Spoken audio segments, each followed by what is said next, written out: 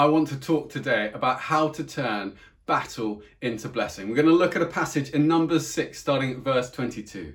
The Lord said to Moses, "Tell Aaron and his sons, this is how you are to bless the Israelites. Say to them, the Lord bless you and keep you. The Lord make his face shine on you and be gracious to you. The Lord turn his face towards you and give you peace. So they will put my name on the Israelites and I will bless them."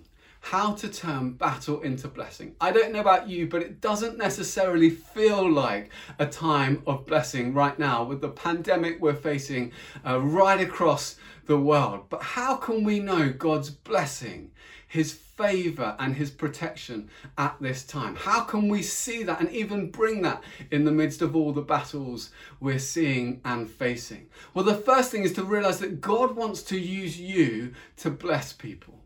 I love being involved. I love getting stuck in. I want to be useful. I'm finding it quite frustrating at the moment because I'm told that the most useful thing I can do, the most helpful thing I can do is to kind of stay out of the way, is to stay at home. But actually, you can bring blessing through your words. You can bring encouragement through your words. You can bring healing through your words.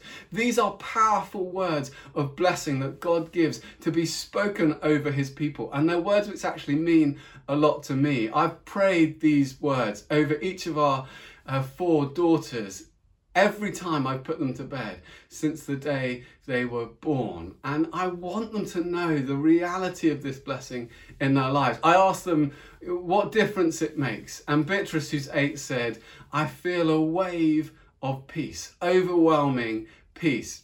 Rebecca, who's 5, said, "It helps me to have a nice sleep." Amy, who's 3, said, "Sometimes you wake me up when I'm trying to get to sleep." But hopefully it's bringing blessing into their lives. And you might be wondering how you can help your family, your friends, people who are out on the front line, some people you might know who are sick. One of the things you can do is to encourage, to bless, to actually speak out words of blessing over them. No wall can contain the blessing you speak. Walls can't stop your prayers. God can use you to bless people. But then also, God's favor is greater than your failures. When you hear those words, the Lord bless you, you might be like me thinking, well, me? Because these words were spoken out over all God's people, but they're actually spoken also to each person. They're very personal.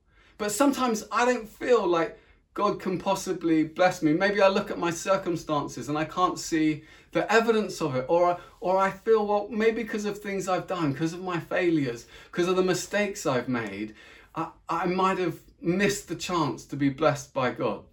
Just a few weeks ago, I was driving with some colleagues out of London to go to a prayer retreat.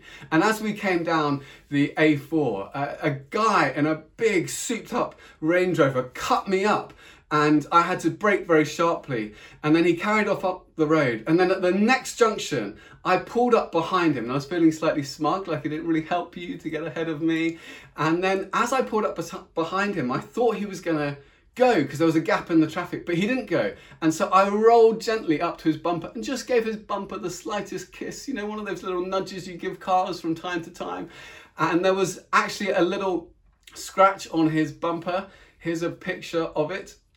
And the guy reacted in a really surprising way. He jumped out of his car, he came screaming round to my window and started shouting at me. He started saying, "You idiot, what have you done? Look at my car." And I was thinking, oh, this is quite awkward. You know, here I am with colleagues. This might get quite dangerous quite quickly. And he was getting very aggressive. And I thought, what if we have a fight? And I kind of was looking him up and down and thinking, do you know what? I think this is going to be quite a fair fight. He's a little bit smaller than me, but he looks quite aggressive. And then I suddenly thought, what am I thinking of? I'm on the A4 on the way out of London. I'm a pastor. I can't just have a fight on the street. And as I was thinking that, he reached down and he pulled open my car door. And I was like, this is happening right now. And at that moment, I realized that my passenger opened his door and I looked to my left and I suddenly remembered Des is in the car. Now, Des used to be a nightclub bouncer. He actually worked on bars, dangerous bars in Glasgow for a number of years. He's 23 stone. He's a big guy and he knows how to handle himself. He was known for being able to knock people out with one punch. He's been stabbed 3 times. And actually, Des came on Alpha, he became a Christian, and now his life was transformed, and now he actually leads Alpha in Scotland. But he's still a big guy and he still knows how to knock someone out with one punch. Here's a picture of him. And then as he got out of the car, the guy's attitude just changed remarkably. It was almost like he shrunk and he kind of shriveled into himself. And Des was like, "What's the problem?" And he was like, it's just this problem with my car." And Des was like, "Oh yeah, it is a bit of a scratch, isn't it?" His manner completely changed. I got out, we had this slightly awkward conversation where I was saying, "Can we exchange insurance details? What's your name? How do you spell that, 1 R or 2 R's? And then eventually he got off in his car sheepishly and drove away, and we got back into my car. Now, I had made a mistake. I bumped into his car. It was my fault and I took the blame for it. But just because I'd made a mistake didn't mean that I was suddenly not being blessed by God or had lost God's favour. The idea of God's favour. I mean, I was blessed by the fact that Des was in the car with me. It made all the difference. I'm so grateful. I must always remember to have Des near me whenever there's any kind of physical confrontation. And actually then we had a really great conversation. We connected in a new way after that. God's favour is greater than your failures. And maybe like me, you've made mistakes and you think, well, actually, I'm not sure what I've done to deserve God's favour. But the truth is, it was never about me.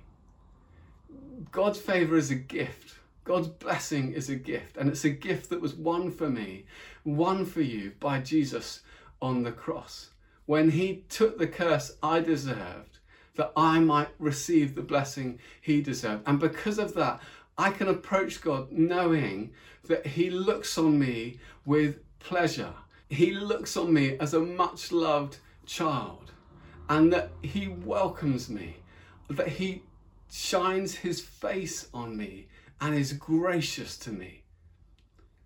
And then our battles are temporary, but God's blessing is eternal. In the midst of a crisis, it can feel like it's going to go on forever. I don't know about you, but I feel like March is the longest year I've ever known in my life. Like I was almost tempted to have a New Year's Eve party just to celebrate getting into April. But there's an encouragement here that God is at work. He's not shut away in a flat, self-isolating. God is at work by his Spirit and he turns his face towards you. That means you have his attention and he gives you peace.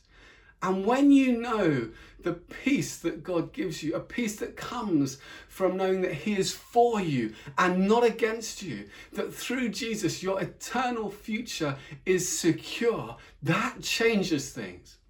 One of my great friends is currently severely ill with this virus, and I've been praying the words of this blessing for him every day and just praying that he would know God's blessing. And actually this week he's been moved into intensive care, and the doctors said that they wanted to ventilate him, so they had to sedate him and he had to be unconscious. And there he was in intensive care, about to be made unconscious, and he said, "I'm at peace. I'm at peace." There's a peace that comes from knowing that God is for you, that you are loved, that you carry the name of Jesus Christ, that Jesus Christ is with you and you carry his blessing, and that whatever happens, whatever you face this day, this week, this month, Jesus is with you and he says, "I will bless you." May the Lord bless you and keep you. May the Lord make his face to shine upon you and be gracious to you. May the Lord turn his face towards you and give you his peace.